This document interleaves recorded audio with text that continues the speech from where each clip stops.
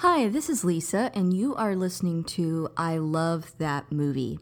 This podcast is for movie lovers. It's not an unbiased opinion, it's not a straightforward review, it's just a couple people talking about a movie that they love. The format is each week I have a guest, and that guest and I discuss a movie that they love, something they're obsessed with, something they connect with. We'll talk about the plot, the director, and the actors, but we'll also talk about the personal connection my guest has with that movie. So if that sounds like something you want to listen to, keep listening.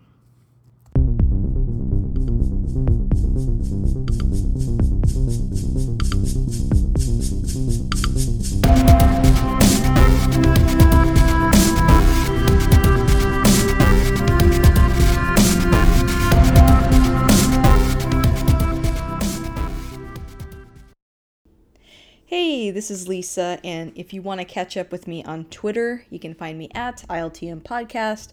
I'm also on Instagram at I Love That Movie Podcast, and we have a Patreon. The show is always free, but if you want to support us on there, you can. That's at patreon.com/I Love That Movie. And, lately we've been covering The Falcon and the Winter Soldier. I think by the time you hear this, we've already wrapped up. Maybe by the time you hear this, we're covering Loki. We've also covered WandaVision, The Mandalorian, so lots of extra bonus content on there for as little as $1 a month. And I want to take a moment to thank my top patrons, and they are Chris Belga, Jeff Widman, Philip Barker, and Michael Cross. Thank you guys so much for keeping the lights on. And if you like what you hear today, please subscribe and rate the show. It does help new listeners find us. I've got a familiar voice on the show, though. It's been a minute, but I've got Scott with Squadcast Media on the podcast. Say hi, Scott. Hi, Scott. It's been too long, Lisa. I mean, I know you've been like a busy woman with all these people and all these movies. I know. I've been busy. I think you've been busy. You're like the busiest podcaster I know. Oh, what can I say? People apparently think I'm fun to listen to. I don't know. I would agree with that. You asked me to be back on the show. I mean, that's your own fault. I did. Mm-hmm. Well, I'm glad to have you back. You've been on the show a few times. We've talked several movies, so people should go back and listen to those episodes, obviously. But if this is the first time they're hearing you on the show, can you introduce yourself just a little bit? Of course. So my name is Scott, and I am the co-founder of Squadcast Media Network and the co-host of the I guess you could say the flagship show of the network, which is DC Film Squadcast, where my co-host Tim and I talk about DC film and television news. And we've been doing this for it'll be 6 years this September. Whoa, that's crazy! I know, right?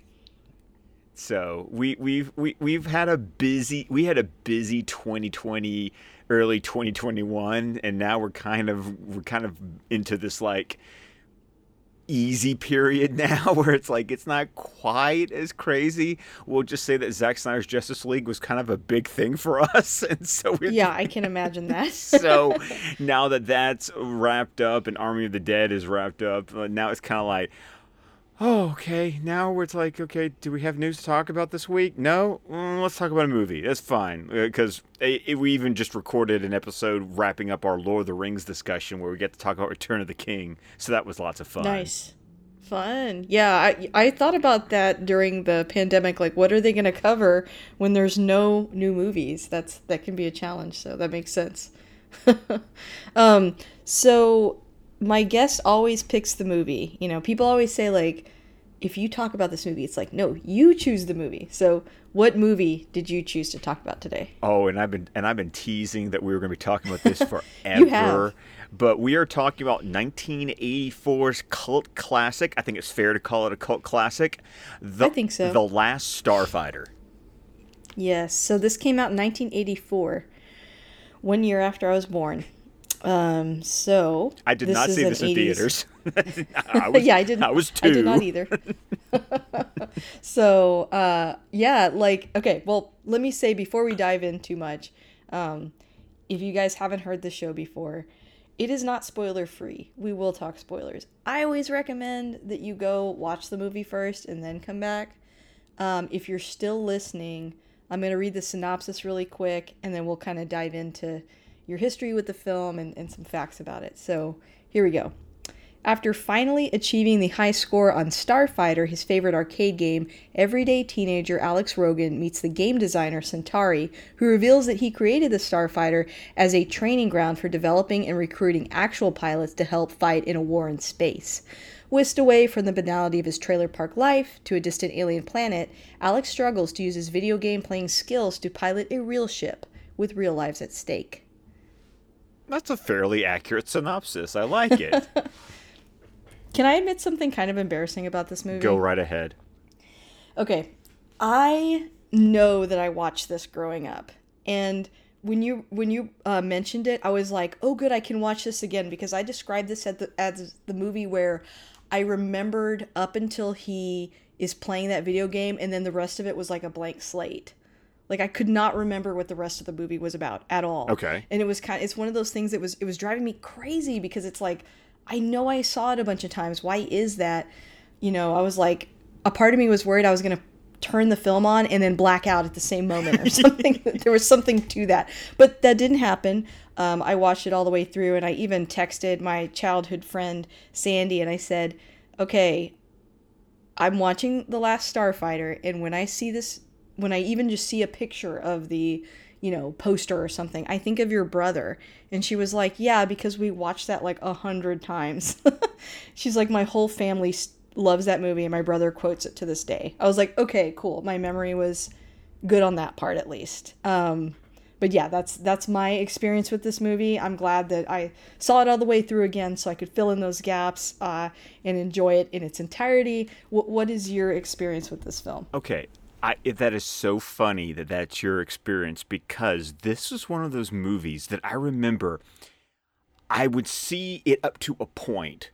Like, I have these memories of constantly starting the movie, but never finishing the movie. That's so weird. What is that about? That's so strange. Well, I think you got to think about, like, because we're only about 2 years apart. So you've got to think about back in the day, like, it was like coming on randomly on TV, or maybe somebody had a VHS, and if you couldn't sit down and watch the whole movie, you know, there's tons of those movies that you're like, the first 30 minutes I can quote verbatim, and then after a certain point it's like, what happens? Like, I don't think I've actually ever finished this movie.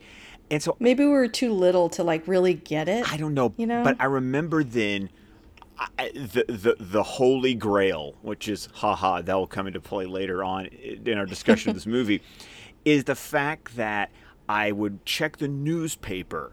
You know, I didn't have TV Guide, but I had the TV schedule in the local newspaper, and we had a syndicated channel that would do late night movies, like starting at about like 10, 11 o'clock at night. And I remember one day, random, this is probably like early 90s, I saw they were finally showing The Last Starfighter, and I did that thing that our generation was really good at, which is we knew how to program the VCR.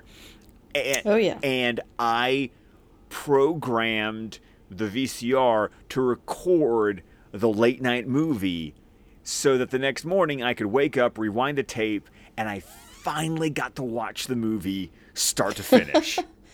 Maybe that's what it is. Like, there were a lot of science fiction films I watched at this friend's house. And this one, I always just reminded me of her brother because he loved video games. And I don't know. It just reminded me of them. And so, yeah, I never saw it all the way through. And even like last night we sat down to watch it, and my husband I start playing it, and he goes, I've never seen this. And I was like, what? Yeah, you have, remember? Like, and he was like, I've never seen this before. I think I thought you were talking about The Flight of the Navigator this whole time. And it's like, it's weird. I think because it has that cult status that, like, not everyone's seen it, or they haven't seen it as often as some of the other, like, classic 80s films. Yeah, and it's definitely one of those movies, because of its cult status, that if you've seen it, by God, you can quote the thing. True. We can hum that theme from the score. Dun dun dun dun dun. You know, it's classic, like, 80s John Williams-esque. We're gonna have a big bombastic theme, and it's so weird because I think I think the last time I was on the show, we talked about The Wizard. Yes, I was gonna mention that too. You keep picking these films that are about video games. You know what? You're on a kick. I didn't even think about that when I picked The Last Starfighter, because I've made it known that whenever I show up on your show, I love so many different kinds of movies that I always try to make sure that I'm picking something, different. Like, I intentionally choose a different genre every time I come on the show. And as I'm watching it, I sit there going, oh, you're kidding me. I actually picked 2 video game movies in a row. This is funny. I can't believe I actually did this. Because I wasn't thinking about this as a video game movie. I was just thinking about this as this classic sci-fi movie. Because that's always what I think about it. And it's just so funny that, The Wizard was the last movie I talked about. And I was like, oh, dude, this is ridiculous. Scott's showing his age. Because, I mean, look at that arcade cabinet outside that trailer park. I've played an arcade cabinet outside, like some diner not inside, like outdoors, and like the eating area. It's like I've totally done that. And I think this movie has that cult status because this is one of those classic 80s wish fulfillment movies. Yeah, for sure. Absolutely. I had a couple of quick facts about the movie, too. The first one was that, according to the screenwriter, the idea for the movie came about because he wandered into a video game arcade and saw a young boy playing a video game. And he had read the book, The Once and Future King, and it occurred to him, like, what if a video game had, like, sort of a sword in the stone, and a boy sort of plot to it, which kind of led to this film. Which makes a lot of sense, especially it's the 80s, and like you said, you have that experience of, like, playing an arcade game at a place that, I think people nowadays wouldn't necessarily associate with video games because we all have them on our phones now and like home consoles, but you had to play them at either an arcade or a restaurant or something would just have a couple of arcades or a couple of what do you call them? Cabinets. Cabinets. Thank you.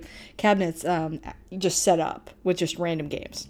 And I love that factoid because the entire time I was watching the movie, I was like, this is like the Joseph Campbellian monomyth, but in space. Like I'm seeing, like, yeah, it's Star Wars, it's King Arthur. I mean, I'm sorry, Centauri even calls it the Excalibur test. I mean, true. The screenwriter wasn't trying to hide it too terribly much.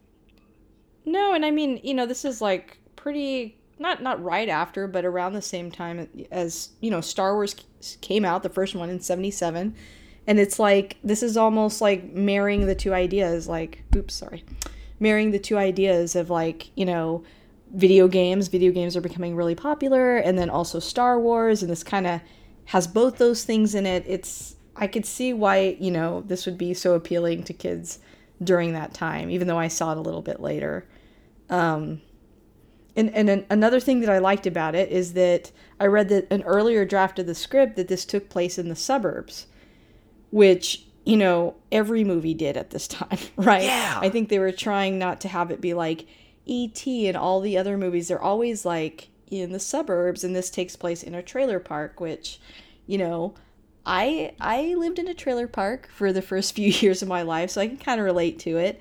But I think that also gives a different spin on this movie because the main character is he's stuck in his life, and he doesn't have the same opportunities as a lot of the other heroes that we're used to seeing in these kind of movies has.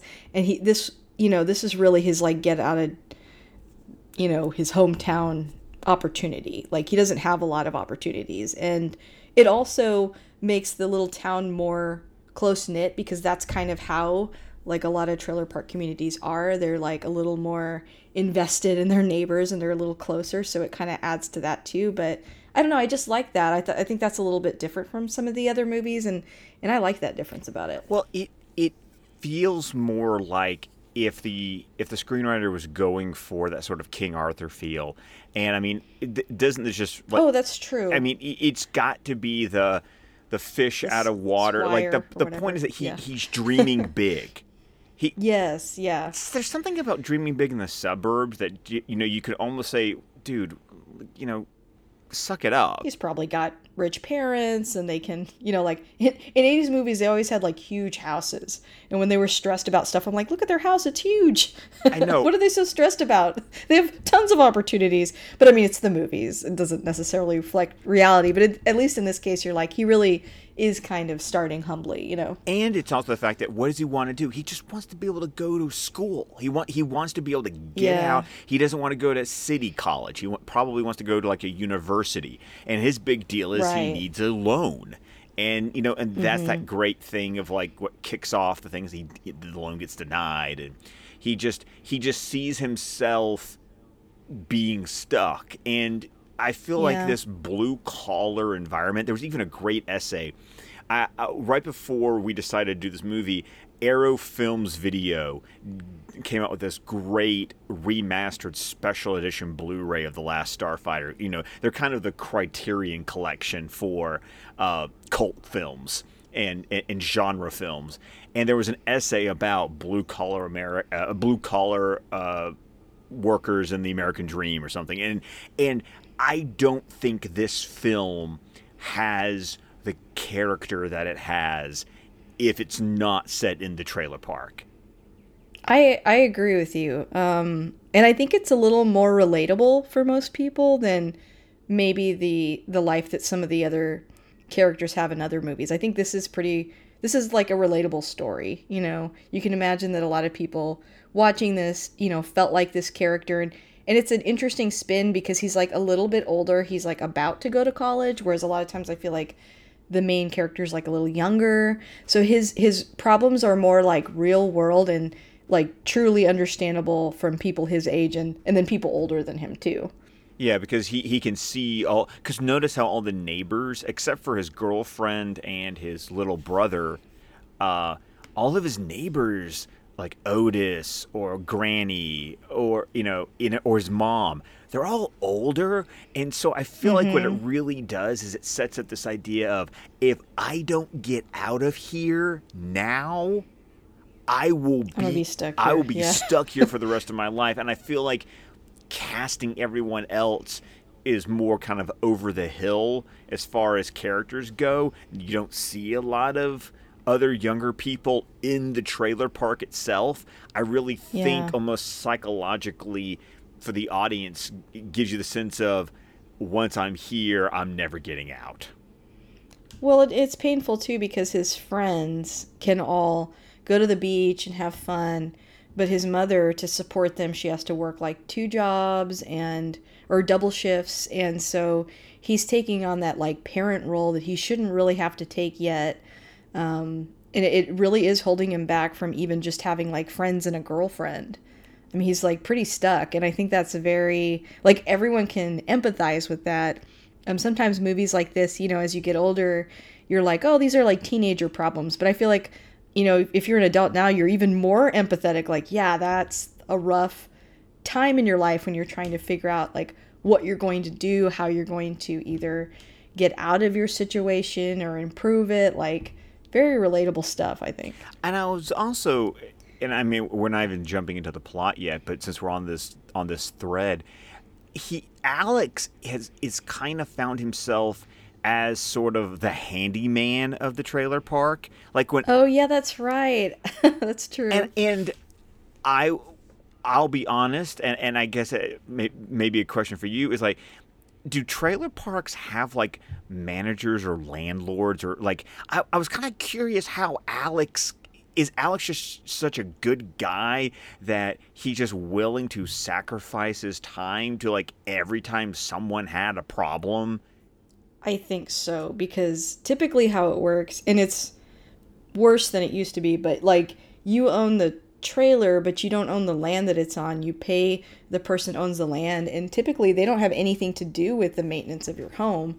So I think all these people they're already not doing well financially, and so when things break, they probably can't afford to pay for someone to come fix it, and so Alex is stepping in and just out of the goodness of his heart fixing it because he's saving them money by doing that. And that also makes Alex so much more of a selfless hero, and Yes, also yeah, absolutely. makes his situation so dire might be hyperbolic, but like the fact that he can't go to Silver Lake with his girlfriend and his friends just for a fun day to blow off some steam because my power's out, my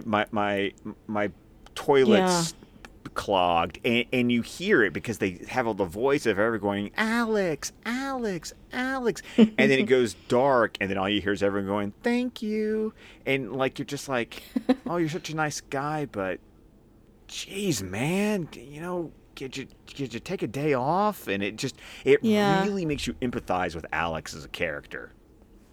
Yeah, because I think, and that was another thing I liked about the movie is that you really like Alex. He seems very like earnest and honest. He's not like cocky. He's very, just a good guy. And yeah, I think they're just trying to show there that he's a good guy. But he's The last thing also that I wanted, but oh, go but ahead. he's also not overly goody two shoes or nice. Oh, no, Like no, he's no. I think he's like a resentful. normal teen. Yeah, he is the Yeah, norm. he's angry and he has a right to be. Like, it's a really frustrating situation Like for it sure. sucks, and he's not like a Tiny Tim. Oh, it's okay. No, he's like, no, this sucks. Like Tiny Tim. you know, Yeah.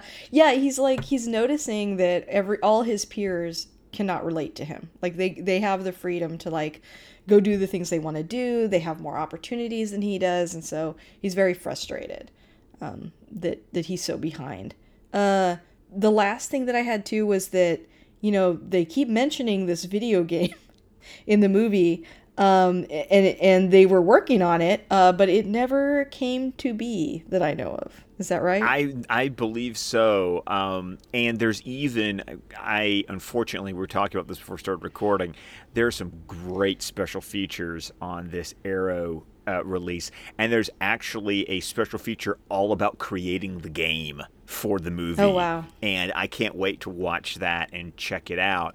Uh, because, well, granted, in the '80s, that looked like a game I'd want to play. I mean, Yeah, yeah.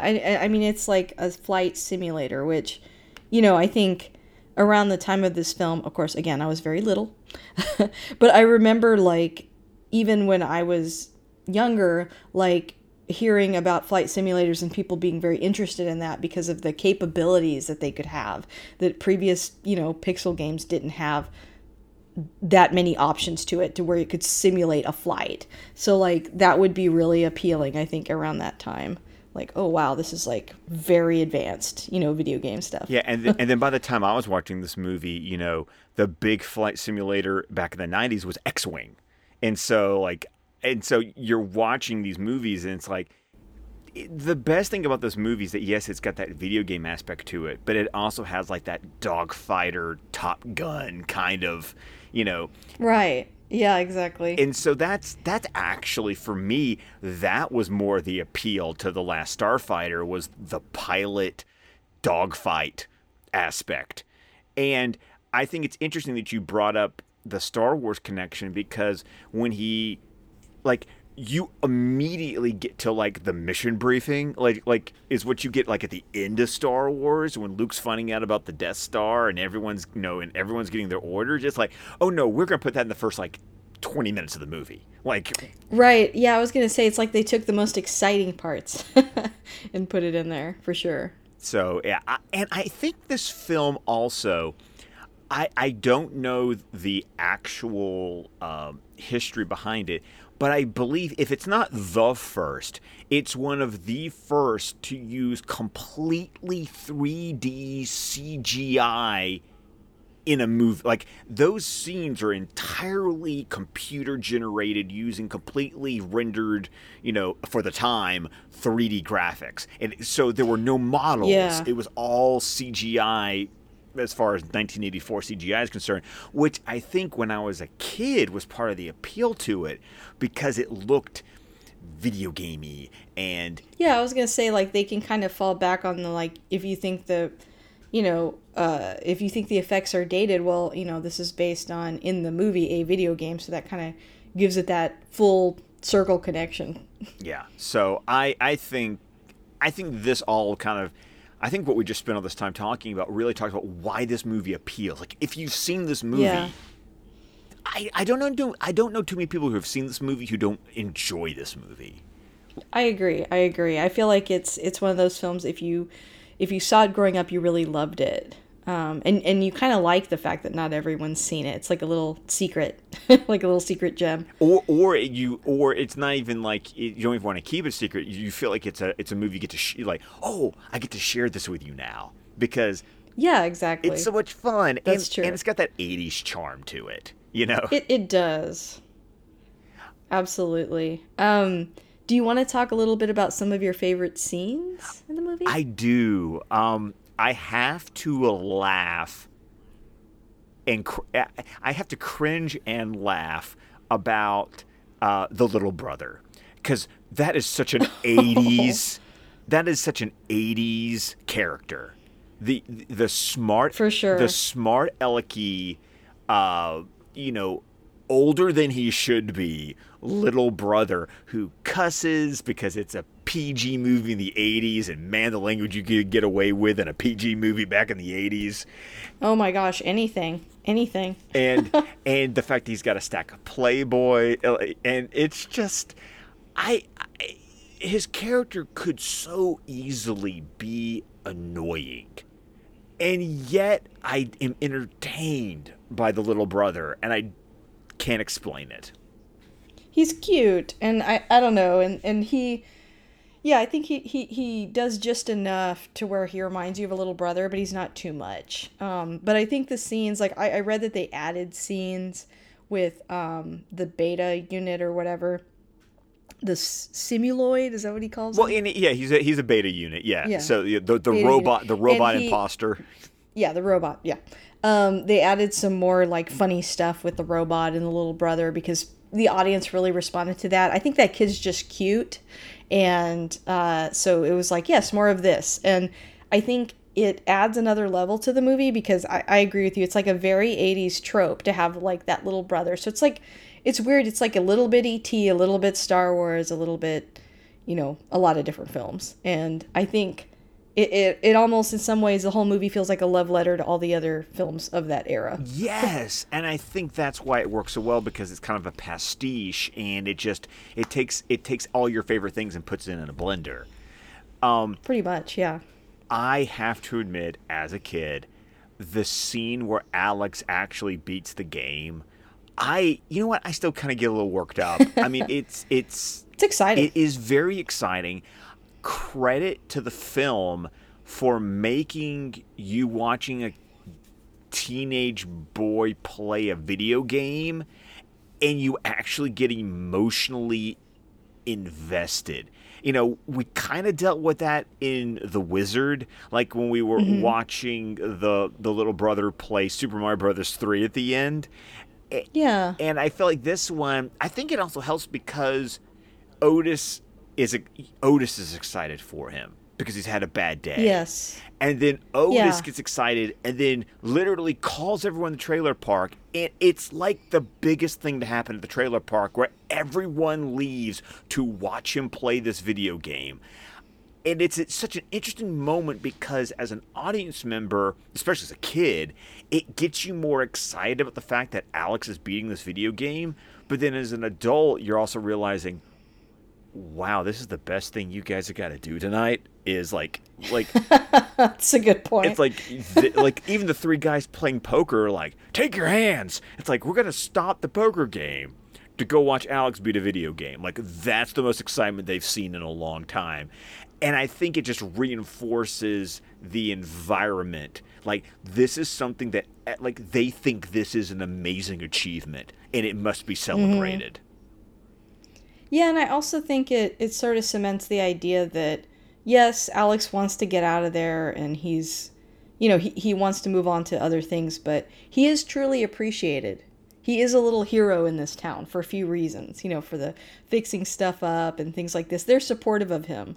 And I think showing this character to be somebody that's, someone other people get behind and support and look to, sets him up to be this, hero that he's going to become later on of the universe, I guess. Yeah, it's also Yeah. it's also a great way of showing what that really is a charming community. Yeah, yeah. It just I agree. yeah. So I love that scene. I'm not even going to talk about a scene. I'm going to talk about an actor. There's another reason I absolutely adored this film, and it's because of Robert Preston. I love he plays Centauri. This was actually his final film role. He passed Yeah. away shortly after this movie came out. So this was the last movie Robert Preston ever did. He was too young to die. That's so sad. He, of course, by that point, I had fallen in love with him because, of course, he is well known for playing Harold Hill in The Music Man. And that Mm-hmm. movie made a big impression on me as a child. And I've seen other movies he's done, particularly Victor Victoria with Julie Andrews. But he was such an incredible showman that he's kind of Harold Hill, the con man, but he's an alien. And it seems like it was typecasting to put Robert Preston in this role, and I didn't care because the man oozes charm and charisma, and no one can deny it. Like, you just love Robert Preston. Like, he can be conning you, he can be lying to you, he could be flim-flamming you, and you don't care because he just does it with style.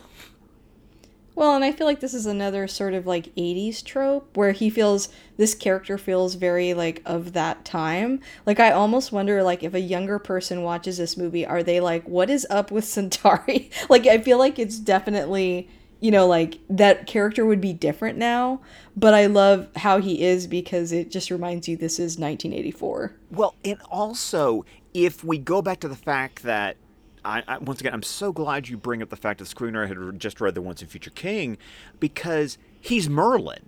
That's his Yeah. role in the monomyth. Like, Oh, that's true. he's the wily, he's Obi-Wan Kenobi. He's Merlin. He is he's the old, knowing, wiser character who ushers our hero into the new world.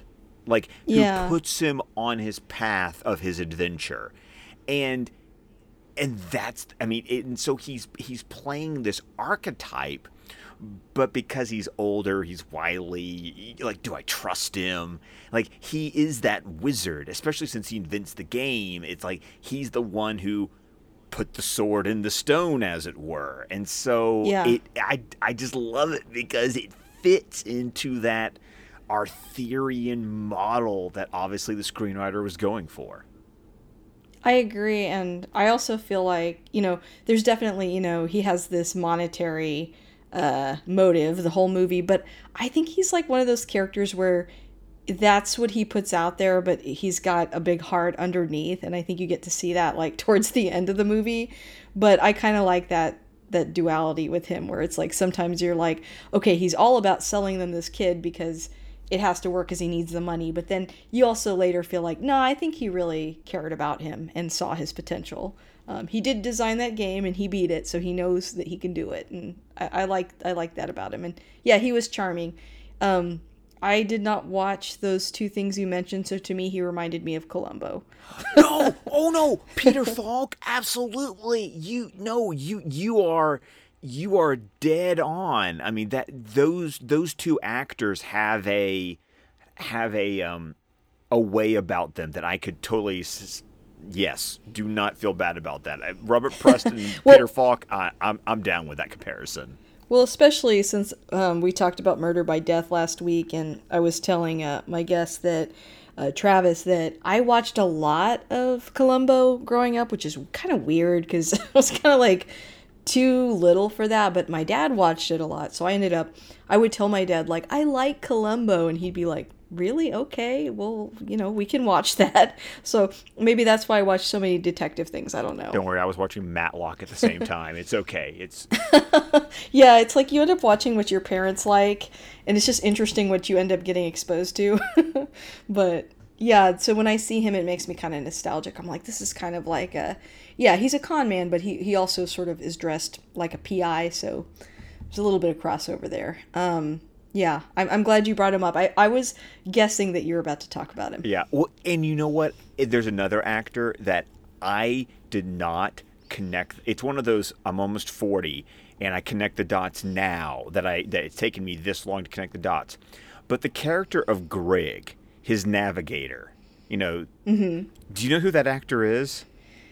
I don't. I see his name. I'm kind of clicking through, which I'll edit out my clicks so everyone doesn't have to hear them, but I'm clicking through some pictures. I do not think I know who this is. He's the old man from RoboCop.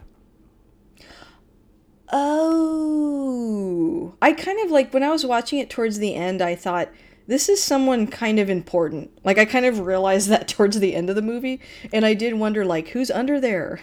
I was sitting there going, because I just got finished over at Squadcast Media for our Patreon rewatching the RoboCop trilogy. And so I was sitting there listening to Greg, and I'm like, dang, I know this voice. Who is this guy? And so while the movie was playing, I looked up IMDb, and I went, old man.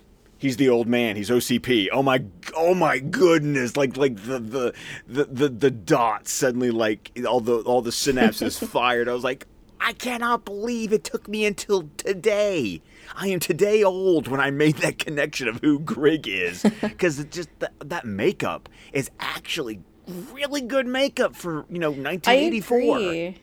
And I think he, not only that, but he acts in it very well. And I like his personality, because it's like, I don't know, especially at the end when he's like greeting everyone and being so warm, you kind of, I don't know, there's something cute about that. Like, they're kind of scared. He looks like a monster, and he goes, oh, monster. And he goes down there and like shakes everyone's hand. And the second that he shakes their hand and addresses them, all their demeanor changes. They like automatically accept him. And also because Alex okayed him. Yes, exactly. And I just thought that was really cute, and I thought he was a very like sweet side character. I think one of my scenes I love with him in particular is really the entire time they're in the Gunstar. Like, one, as soon as they launch, and he's like, and Alex is like, so how many starfighters are there, including you? Yeah. One. and I love that. And from then on, you've got like it's all right, I'll have it all figured out before we get to the frontier. What's that? The frontier. It's like he had these great one-liners, but then you also got that sweet scene where he pulls out basically the equivalent of, the fold out pictures from your wallet, and like showing his showing his family, and getting that personal connection, because he's been so this over the top kind of character that's been like pushing Alex to be the best starfighter he can be. And that's kind of the moment where you finally get a glimpse of him as a character, and it really does solidify their bond. Especially since this is such a weird type of dogfight movie where Alex is literally just the gunner. Like, true, yeah. Greg is the one flying. Alex's entire job is just to shoot. True. I agree. And I also like in the movie that Alex has that he does something very, very realistic that I feel like you don't see in a lot of these kinds of films, where he's like, yeah, I'm not doing this. Goodbye. And they like bring him all the way back home, and he's like, I'm just a kid in a trailer park. And Centauri says, if that's what you think you are, then that's all you're ever going to be. And I was like, dang, that's rough. That's tough love. And he's like, ring this if you want to come back. And I was like, man, this starfighter gig is the best chance he's got. I think he should go back up there. But I like that he has that, time for him to like not think he doesn't want to do it. I like that they give the character that Because a lot of times in movies you're like, well, how did they get there so fast? How did they just accept all of this so quickly? So I kind of like that about it. Oh, absolutely. And kudos to the screenwriter, because that's part of that kind of monomyth too. Is like there is actually a. I'm sorry, I keep on referencing it, but I just read The Hero with a Thousand Faces like 3 weeks ago, and it was just like seeing my mind going, this is so brilliantly written, because he literally followed the steps, and one of the steps is denying the call. And that's what Alex does. He denies the call. He says, "Nope, I'm not doing this. No." That's true. That's true. Yeah. And I mean, it also makes us as the audience like empathize with him more because in his shoes we probably would feel pretty wobbly as well. Like somebody just telling you you're good enough to do something is like, well, I don't know about this. Like it's a lot. And it makes him like more humble too, because it's like, okay, he's a humble person and he's genuine. And we want that in our hero. Well, especially with that first scene with his friends when he's checking his mail, and he kind of cops an attitude. A little bit of a superiority complex with his friends, where he's like, oh yeah, where he's like, oh, you're gonna go to City College, you're gonna polish your pickup, you're gonna get drunk and puke on Saturday nights. No, not me. Like he, that right before he can't go out with him because he has to go fix everything. So it's interesting where they gave him that moment for him to kind of inflate his ego a little bit and kind of mouth off, and then he immediately gets brought down and humbled. So it's interesting that he has this opportunity where he can be the big shot, and he's like, no, yeah. no, I'm going back home. I think in the first scene, it's probably more him trying to save face in front of his friends. Like, maybe if he has a really good reason for not acting like that, he's not so hurt that he's not included in all these parties and stuff. Yeah, once again, it just makes him a very nuanced character, especially for a fun little '80s sci-fi romp. Yeah. I really. Kudos to Lance Guest, who plays Alex Rogan, which he really didn't do a whole lot after. Like this was. Yeah, I noticed that. Looking at his IMDb, I was kind of surprised. One of the commentary tracks on this Arrow Blu-ray release is actually him and his son talking about the movie, and I can't wait to watch that, because the commentaries actually have him and his son on one track. The other track is the director, Nick Castle, which, funny story, he was Michael Myers. Oh, yeah. That's so crazy. I just was like, I didn't know that. I'm like, aren't there like 3 Halloween actors in this movie? Yes, there are. Yeah. Actually, I think because Lance Guest was also in Halloween 2. Yes. I think that's how he was cast, yeah. So there's just this weird, like, if you love 80s movies, it's like, this movie's for you. Because it's this... Yeah, it literally has everything. Like, the girlfriend even kind of acts like the girlfriend in Back to the Future a little bit, even though that came out after this. It was just giving me those vibes. Yeah, and I would be lying if I didn't say that 9-10-year-old Scott didn't seriously crush on Catherine Mary Stewart, because I actually said last night that I was like, his girlfriend is impossibly hot. Like, I don't believe that's his girlfriend. Like, she doesn't look like just someone's girlfriend. I don't know. She was like too pretty for this film. Oh yeah, but she also did a really good job of just playing the girl next door. Oh, for sure. Personality wise, yeah, she was definitely.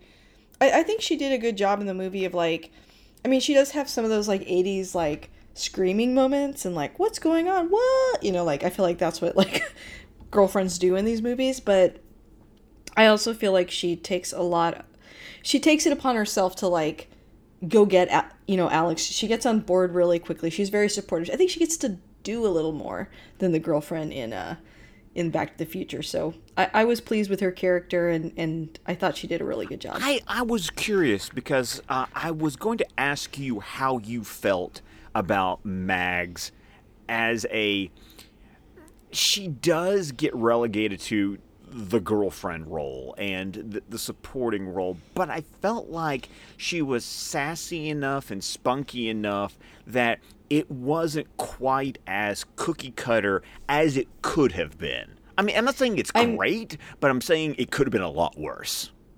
Yeah, I mean, she didn't get like thrown behind a trash can and we don't see her the rest of the movie or whatever, like in Back to the Future 2. So I think, you know, for the time, this is definitely she is a little tropish, but I felt like she did a lot in the film, and she's in the film throughout.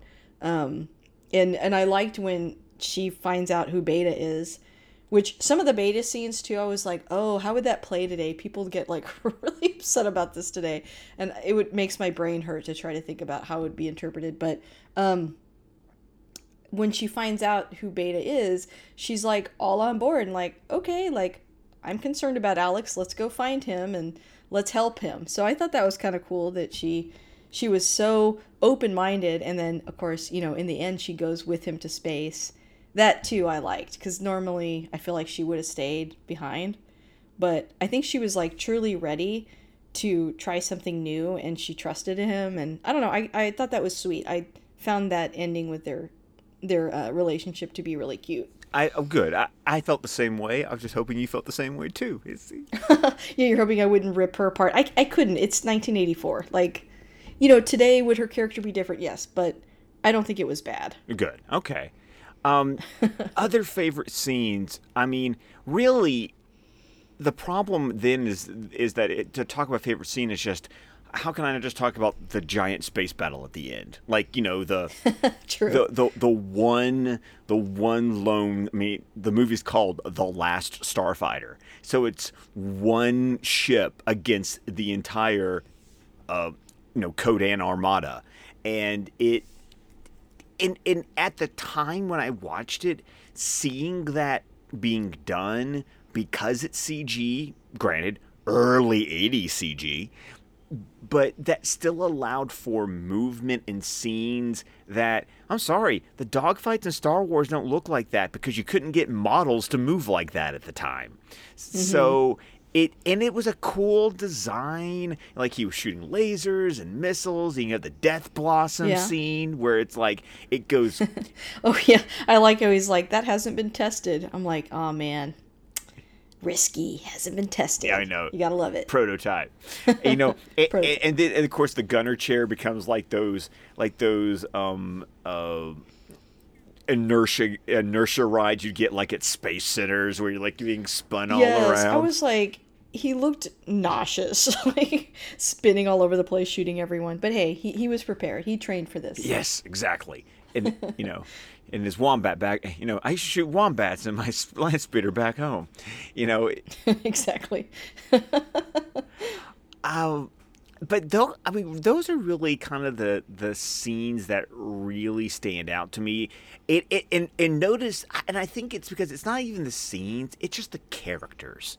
And I think that's what makes it's very character driven. It's very character driven, and the relationships between the characters, I think, is what makes this movie stand out. Like, how does this movie make it out of 1984? To where people still fondly remember it. Like when I posted it on the Facebook group, and everyone just remembers. Greetings, Starfighter. You've been recruited by the Star League to defend the frontier against Zura and the Kodan Armada. It's like, we just know that. Yeah. And I forgot to mention. Oh, no, go ahead. I forgot to mention with the girlfriend too. I liked when we were talking about like things that are like relatable or maybe more empathetic. When he can't go with her to the beach, and he's really hurt by that, and she decides to skip a party that everyone's going to just to see him, and then he gets a little bit jealous, like, you came home with so and so, and she's like, well, I wanted to be with you. I liked that whole like exchange between them, and then he like really softens, and I just thought, yeah, like, she's so understanding for a teenager. Because when I think back of myself as a teenager, would I have been like that? Would I have been able to see what was really going on with Alex, or would I have just been mad he didn't go to the beach with me? I thought that was cool that their relationship seemed mature for teenagers. Yes, very much. I thought that was cute. Yes. and like you said, I liked the idea that they added more scenes with Beta and the little brother because they're they're I funny. liked Beta. They are legit funny. I think they're charming. I like the. My favorite one is when the Beta unit takes his head off and puts it on the desk, and it's so obviously that they built the set so that Lance Guest is sticking his head up out of a hole in the desk. But How silly it looks is like part of why it's funny. yes. Yeah. Oh, my favorite part is when he sees the assassin ship land and he just goes, "Oh no!" and the hands actually make him so he could shake his head. I just thought that was, I don't know. It's goofy and I love it because it's goofy. I mean, it's definitely aimed at like a younger audience, and it would be perfect for that audience. And since we were young when we saw it, it was pretty perfect. Yeah, I like that. I also like, just in the end, like how accepting the whole town is of this alien encounter. I found that to be really sweet. And then I also thought maybe that's another reason to put it in a trailer park, because who's always seeing aliens? People are trust. Some rural people, Yes. some country folk. So maybe it makes sense for it and maybe that's why they're so accepting. Hey, maybe they've seen this before. We don't know.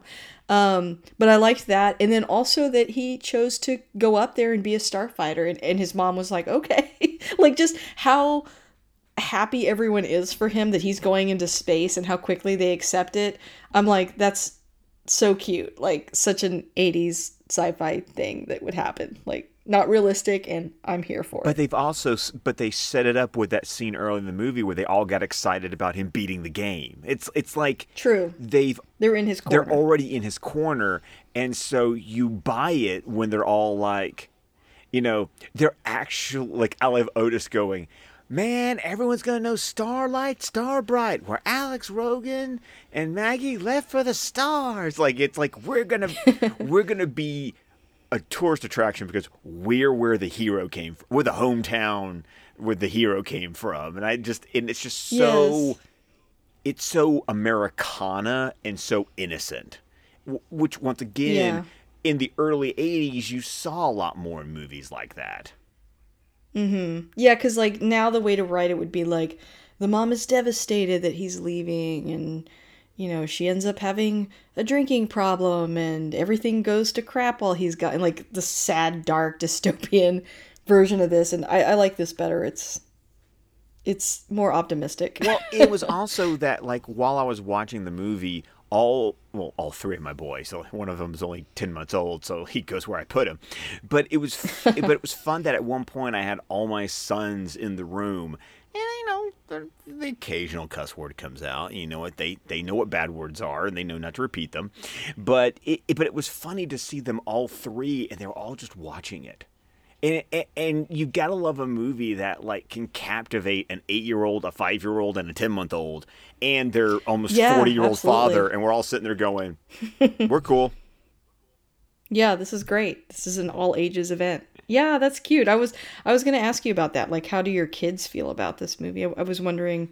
I think you might have heard this story before, where I had a friend that showed his little sisters Back to the Future, and they were like, "That was boring," and he was like, just like devastated.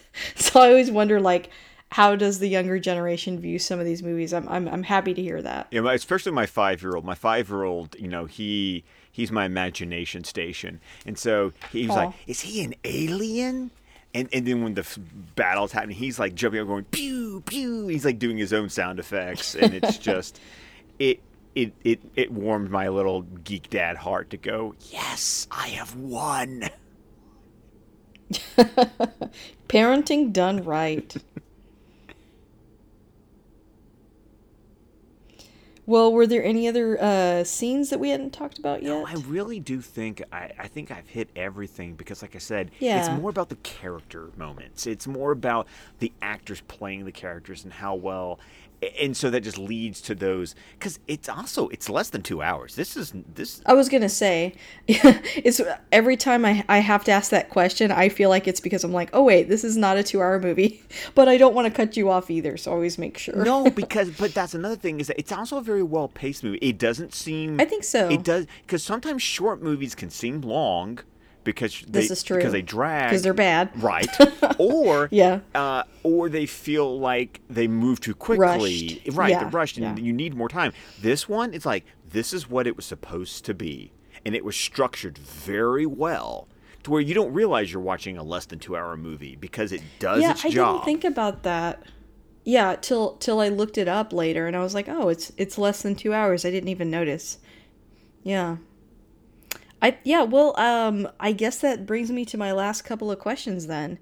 Number one, I know you've spent this whole time explaining why you love this movie, but if you had to summarize, why do you think you keep coming back to this one? Because it's just fun. Like that it's not deep. Actually, it's deeper if you pay attention to it. There's actually more depth to it than you can give it credit for. But on the surface, it's just a fun romp. It's great characters, it's some sci-fi action, it's got some 80s cheese to it. And yes, just like we talked about with The Wizard, is there some nostalgia associated with it? Absolutely. There's nostalgia out of its pores. But I love it. And once again, it's my childhood. Both, I was born in the 80s, and I watched this as a child. And I can go back and appreciate it for what it is and what it was trying to do. And I think it did it well. And so Yeah. I think it's a great example of how you can tell a good story with interesting characters and just have a fun time doing it. I agree. Like I said, I hadn't seen this in a long time. So long, I forgot the plot. But I would always describe it as a movie that I liked, even though I couldn't remember it. So when I go back and watch it, I enjoyed it that much more. And definitely, as scenes popped up, memories were triggered. And like I said, I ended up texting a childhood friend. Any movie that can have me doing that is a good movie. How would you pitch this to someone that hasn't seen it before? Have you ever wanted to be told that you're special and go out and become like the badass, hotshot pilot in the universe? This movie's for you. I mean, because that's once again, I said at the beginning of our discussion, it is pure 80s wish fulfillment. It's how would you love to be that hotshot that, you talk about like the armchair quarterback. What if you being that video game nerd, those skills actually meant something? And let's think about it. That's a plot device that should really work today. And I feel like, this walked so like Ready Player One could run. Like Oh, absolutely. I was even going to say that it reminds me of like Stranger Things, how that's sort of just like a mishmash of all the things we loved in the 80s. Like this was that, but it was made in the 80s too. Yeah, that is so well put. Like you hit the nail on the head, and I love it. It's also why I love Stranger Things. Like Same. for the same reason. I remember people criticizing like, oh, nostalgia bomb. I'm like, everything you love is a nostalgia bomb, okay? Like there's something that preceded it and led to it, and that's part of why you like it. Also, Alex's wardrobe is just the bomb. I would dress like that now. The rolled cuffs, oversized button-ups, and bootleg cut jeans, I love them. I feel like it's in fashion now. And I kept saying the whole movie, I'm like, I want that chambray shirt. Anyway, that's just an aside for me. But that's an interesting point. Except for maybe some hairstyles, it's not that dated. Yeah. It's not. Like, those styles are back. So I was like, I kept saying the whole movie, like, I want that shirt. I want that shirt. And Nick was like, you're so weird. And I'm like, you know that already, so it's okay. He married you. It's his fault. Yeah. But yeah, so I think this is a good film if you kind of want to see, if you want to have bragging rights of another, 80s cult classic, add this one to your list. I think it's worth checking out. Absolutely. Well, Scott, thank you so much for coming back. You must come back again, hopefully sooner. I think maybe I was too like, come back whenever. I need to give you hard dates. You do need to give me hard dates. Because you know me, Lisa, I don't want your listeners to get tired of me. There was like a period where I was on here a little too much, I felt, and now it's like, you get some breather. Well, that's very modest of you, but I don't think that's true. I think people really appreciate when you come on. Myself included, obviously. Well, once again, it just becomes, I'll just start going down the genre boxes and go, okay, which one have I not checked yet? Yes, you should. That would be so fun. I'm glad that we talked about this one, though. I was really looking forward to this.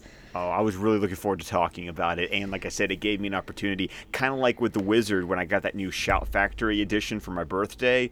Oh, yeah, yeah. This gave me a excuse, because I've done this now 3 times. Like when we talked about Some Like It Hot, I had just gotten the new Criterion version of that. Oh, yeah. So it's like, you're my excuse for busting out like these special editions of movies that I've bought and going, now let me in. Happy to enable you. Oh, you are such an enabler, and I love it. So, Scott, before you go, where can people find you? Well, of course, you can find my main podcast, the DC Film Squadcast, wherever podcasts can be found. You can find the entire network of shows on Vero, Facebook, YouTube, and at squadcastmedia.com. I'm also kind of, putting myself out there with some other people on their channels, and so every Saturday night you can find me talking Batman the Animated Series over on the Film Junkie YouTube channel, and pretty much on a weekly basis now over on the Wonder Meg YouTube channel you can see Meg and me having our own 2-person book discussion as we read Dune chapter by chapter. Nice. Awesome. Well, thanks again for coming back, and hope to have you back soon. Good to be back.